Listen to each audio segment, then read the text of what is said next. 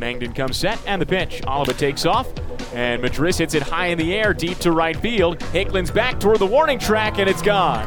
A 2-run homer for Bligh Madris in the top of the first inning. He takes a 3-2 pitch over the right field fence. And the Chasers are down 2-0 early on in game one of today's doubleheader. 0-1 pitch. Breaking ball lifted down the left field line toward the corner, sinks in fair and bounces all the way to the fence. Hicklin rounds third base. He's in to score easily, and Logan Porter jogs to second with a 2-out RBI double. The Chasers are on the board in game one of the doubleheader, now trailing the Indians 2-1. Bolton comes set, looks towards second, now delivers. Reitz rips it to left field, a high drive, Sid is back, turns around, it's gone! Onto the berm! A line drive shot from Jackson Reitz, and the Chasers take the lead in the bottom of the second inning.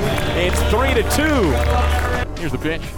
Fastball crushed deep to right center field. Hicklin barely moves. That ball's way out of here. About halfway up the berm toward the flagpoles.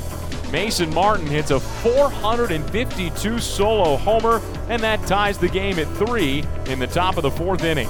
First pitch.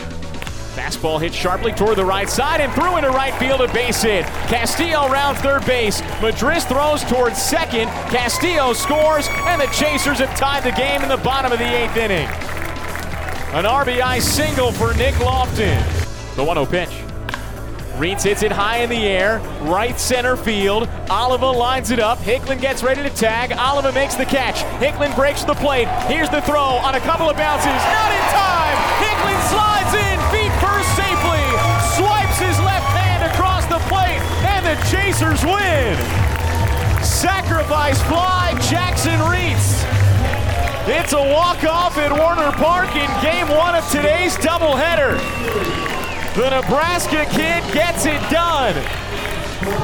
The Chasers win it 5-4 in 9 innings and take game one of the doubleheader from the Indianapolis Indians.